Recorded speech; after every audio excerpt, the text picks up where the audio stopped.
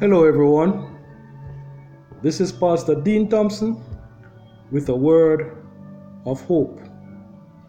I must decrease.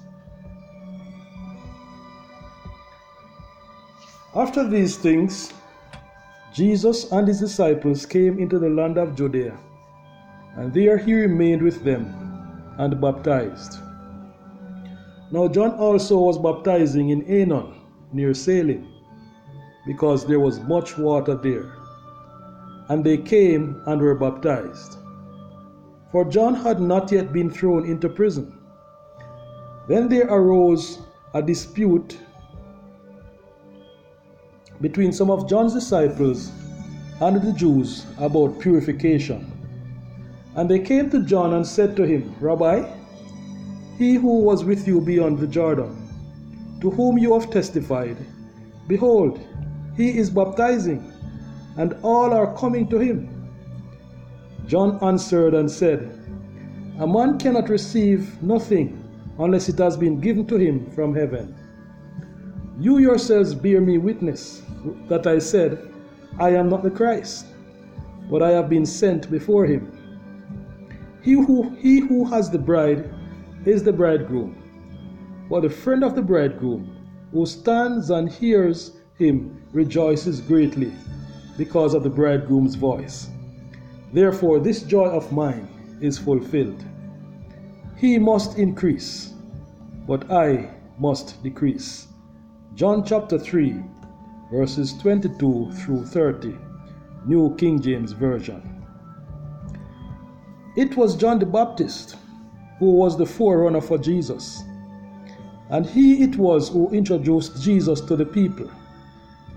For a short period of time, both their ministries overlapped. But it would seem from the biblical account given that Jesus paid very little attention to John after his baptism. Why was this so? Were they not two second cousins? We do not see any evidence in the Bible that they interacted in any way after Jesus' baptism. Not even when John was in prison did Jesus visit him. It seems like John was expecting more from Jesus. Have you ever expected more from God in any situation? How did you feel when your expectations were not met? Since John knew that he was to be the forerunner to the Messiah, why did he continue preaching after he pointed out Jesus? What if you were in John's place? How would you deal with this situation? Is it possible that John could have thought that at some point they would be both working together? If John the Baptist had claimed to be the long-expected Messiah, I am sure that many persons would have believed on him. Many wanted him to be the Christ. Even today, if you should go to the border territories of southern Iraq and Iran, you would find a religious sect called the Mandaeans. Their religion holds that John the Baptist is their last great teacher and healer. In our passage of focus for today, we see the Pharisees getting jealous of John's influence and arguing with his disciples about purification. The Jews used to practice much ceremonial washings, and they thought these were sufficient to make an individual pure and clean.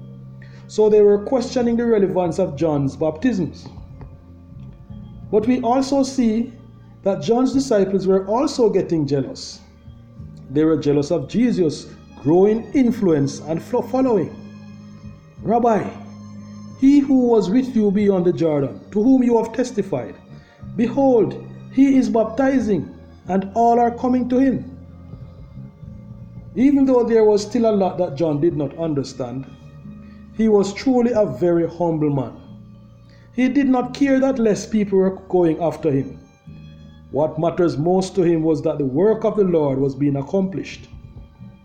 How do you feel when you are not being praised and not being held in as high an esteem as you would want? How do you feel when the world is not applauding you? When nobody sees you? How do you feel when you are not given the position you desired? How do you react when you think you have been snubbed? John's disciples expected John to be just as offended as they were feeling. They expected him to see things the same way they did. But John's reply was both corrective and instructive to them. It was meant to stop them from having a negative outlook as they observed Jesus' actions. And it was teaching them the right way to think on the matter. John answered and said, "A man can receive nothing unless it has been given to him from heaven. You yourselves bear me witness that I said, I am not the Christ, but I have been sent before him. He who has the bride is the bridegroom. But the friend of the bridegroom who stands and hears him rejoices greatly because of the bridegroom's voice. Therefore, this joy of mine is fulfilled. He must increase, but I must decrease."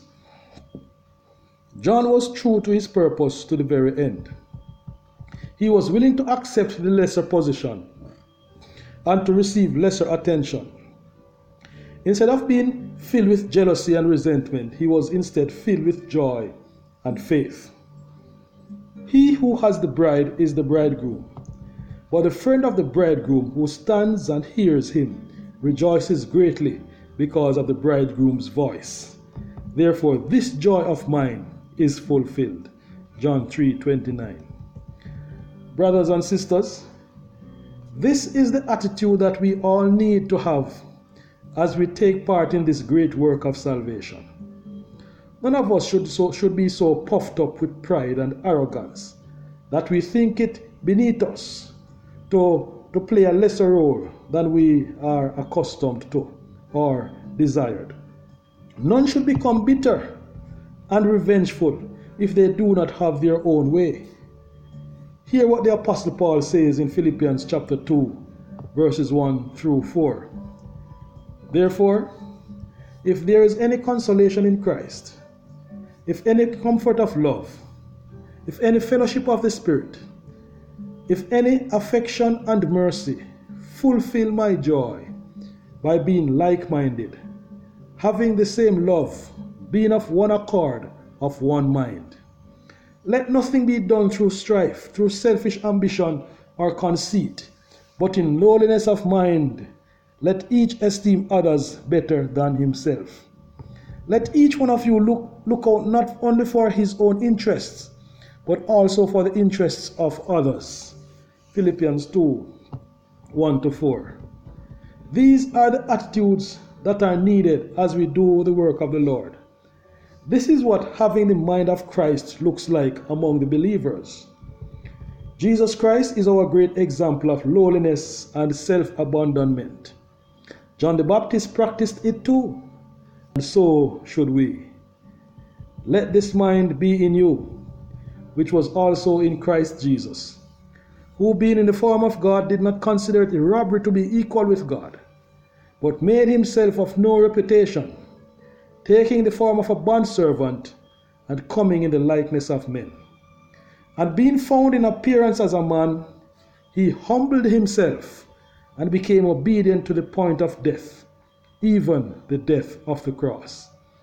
Therefore God also has highly exalted him and given him the name which is above every name, that at the name of Jesus every knee should bow, of those in heaven and of those on earth and of those under the earth, and that every tongue should confess that Jesus Christ is Lord, to the glory of God the Father." Philippians 2, 5-11, New King James Version. Dear God, please help us, your people, to have the mind of Christ, so that we will do nothing out of strife and through selfish ambition. Teach us how to be truly humble and how to esteem our brothers and sisters better than ourselves. Help us to decrease so that Jesus can increase.